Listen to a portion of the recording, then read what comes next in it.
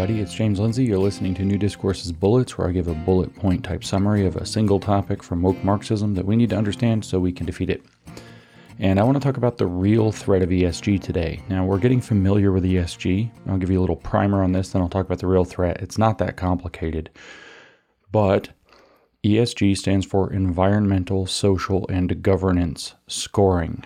The history of this, it originated at the United Nations as an experiment to figure out how to leverage passive investment money, your pension funds, long-term investments, 401ks, and so on, into doing what's called impact investing. Impact investing is doing activism with that money. It's investing in companies that are doing environmental activism, social activism, and so on, as opposed to investing based on what the best rate of return is. The agenda was always to be able to do impact investing with these reservoirs of trillions of dollars, so very large reservoirs of money. The pretext they invented to justify ESG was that, well, we're managing long-term investments, and so since they're long-term investments, we have to think about what makes a company successful in the long term, not the short term. And if they have bad environmental policy, it's only a matter of time until that comes back on them. Or if they have bad corporate social responsibility, it's only a matter of time until people get angry and throw down on them, ruin their corporation. And if they have bad corporate governance models, they're not following so-called best practices, well, it's only a matter of time until they fail. They might do well in the short term, but in the long term, they're a bad bet. Therefore, from managing long-term assets, your best profitability will come from being ESG compliant. And then it just becomes a matter of understanding what good ESG policy that translates into good long-term investment strategy looks like, or at least it would be in an ideal world. But by at least 2009, so 6 years into the existence of this, which, by the way, was formulated at the United Nations by an intern named James Gifford in 2003. By 2009, it had already been captured to the point where its purpose was to start to force market behavior into the activism that these large passive investment firms like BlackRock, Vanguard, State Street, so on, in cooperation with the World Economic Forum, in cooperation with the United Nations and their, at that time, Millennium Development Goals, what they had in mind for good, responsible behavior with regard to the environment, and what they had in mind with good corporate social responsibility, which as we kind of move into the era after the financial crash of 2008 and 9, and we get into kind of the 2011-12 range, they started to dip into the idea that corporate social responsibility needs to look an awful lot like what we now recognize as woke identity politics. And so that came to define the S in ESG. Environmentalism is a wide open field. There are lots of things that could be said about it, but the so-called climate crisis, I'm trying to get away from calling it climate change, which is a nebulous term. The so-called climate crisis that they decided exists became the defining term in terms of environmental best practices. We're going to crush the fossil fuel industry. We're going to crush the travel industry. We're going to minimize all emissions of CO2, methane, and so on. So we're going to get rid of all the ruminants and all of the bovines. So we're going to get rid of cows. We're going to get rid of sheep, goats, etc. We're not going to eat red meat anymore because that's bad for the environment, this kind of stuff. And then corporate governance, while there are actually best practices in corporate management, the truth is that this is the most gameable variable in the universe. Somebody who has this much access to power and control over a corporation can say corporate best practices are doing what we tell you to.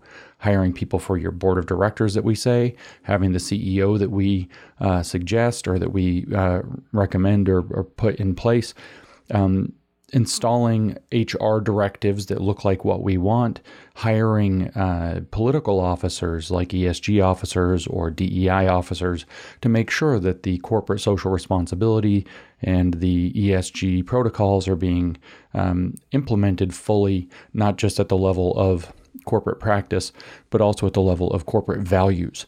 These are the kinds of things that get into that governance score.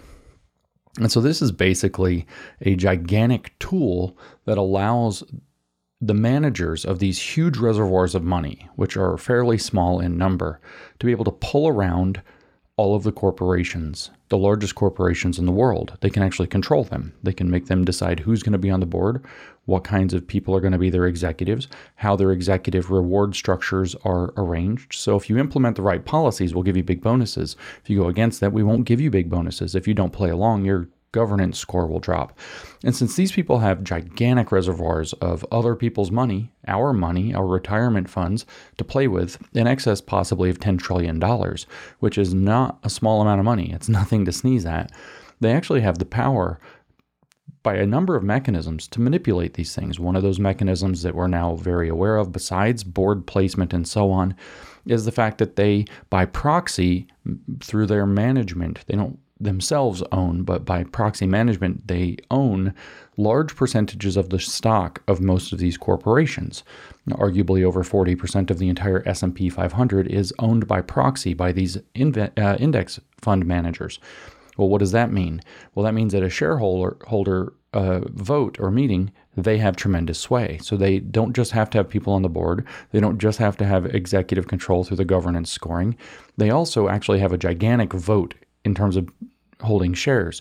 Those are votes by proxy. They don't own those shares. That's money that we have entrusted them with, that they are manipulating to do activism that they believe in that may go against our values or the economy or shareholder interest, or in fact, all of those things. And the future of humanity hangs in the balance as a result. And so they have tremendous influence in regard to that as well, not just placement on boards, control of the boards and executives, not just, however, the ability to control at the shareholder level. They also control financial institutions, which means they control interest rates. They control access to lines of capital. So they can very easily limit your access to short-term liquidity. If you need assets and you need them now, if you need a line of credit, they can control that. They can also control your interest rates. There are things out there in the universe, the device that was developed in 2017 called a sustainability-linked loan. So if you are operating in ESG compliance, then you get a very favorable interest rate. And the lower your ESG score, the worse your interest rate on your line of credit or your capital that you borrow. So they can manipulate that way. This is yet another tool they've created to be able to manipulate. They also, since they own by proxy, they don't technically own, they own by proxy large numbers of shares, they have the capacity to sell those and mess with your stock price.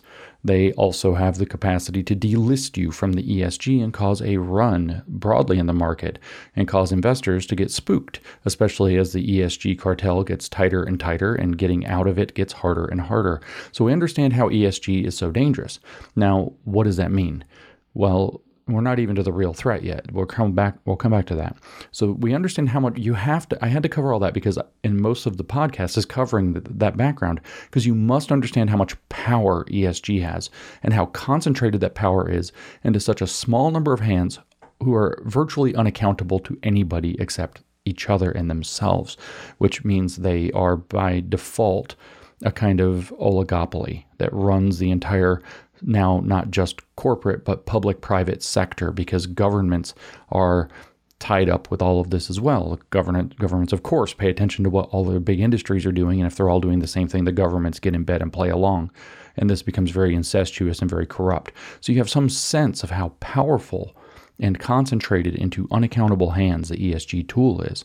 Now, what it means is that they're going to enact rampant policy in line with their environmental goals, which in this case happen to be the very crazy belief that the world lacks sufficient resources to sustain the population as it is and to where it's going over the course of, say, the next 50 to 100 years, and therefore we're at risk of imminent ecological collapse that cannot support a human population anything like our size.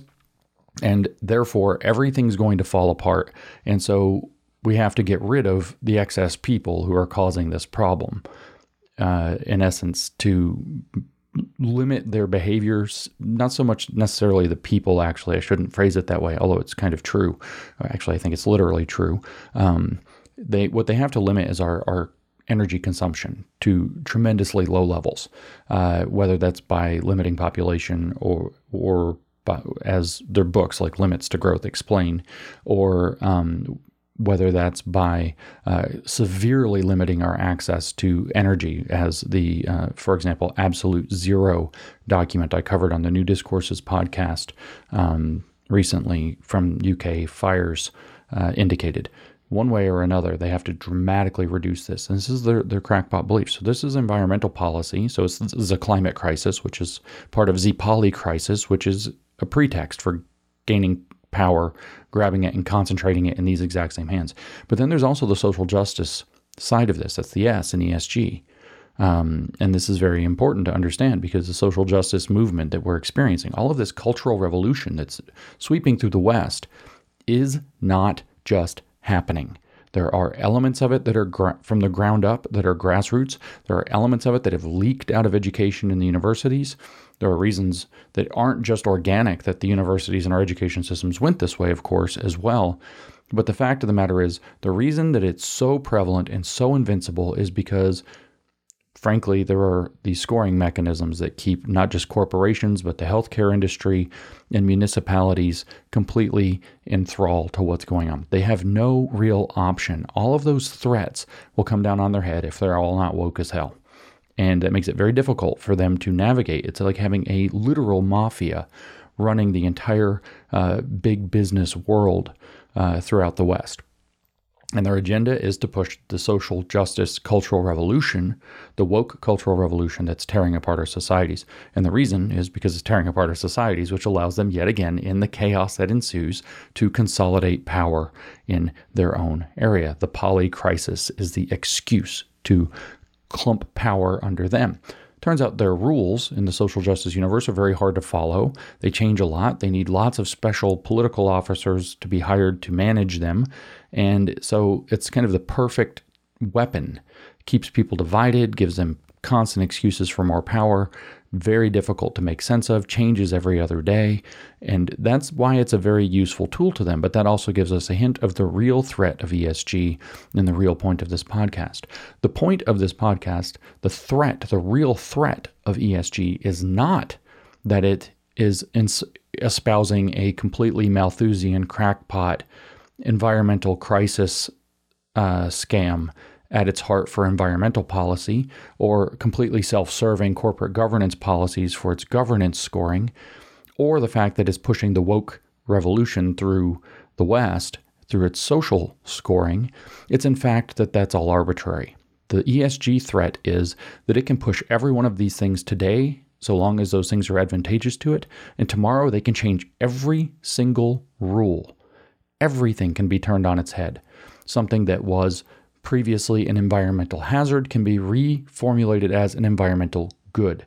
They can go from one day saying that the environmental hazard is the fossil fuel industry, and the next day they can say that because of environmental hazards like cold weather or heat or whatever, necessitating blah, blah, blah, that the fossil fuel industry is in fact an environmental good.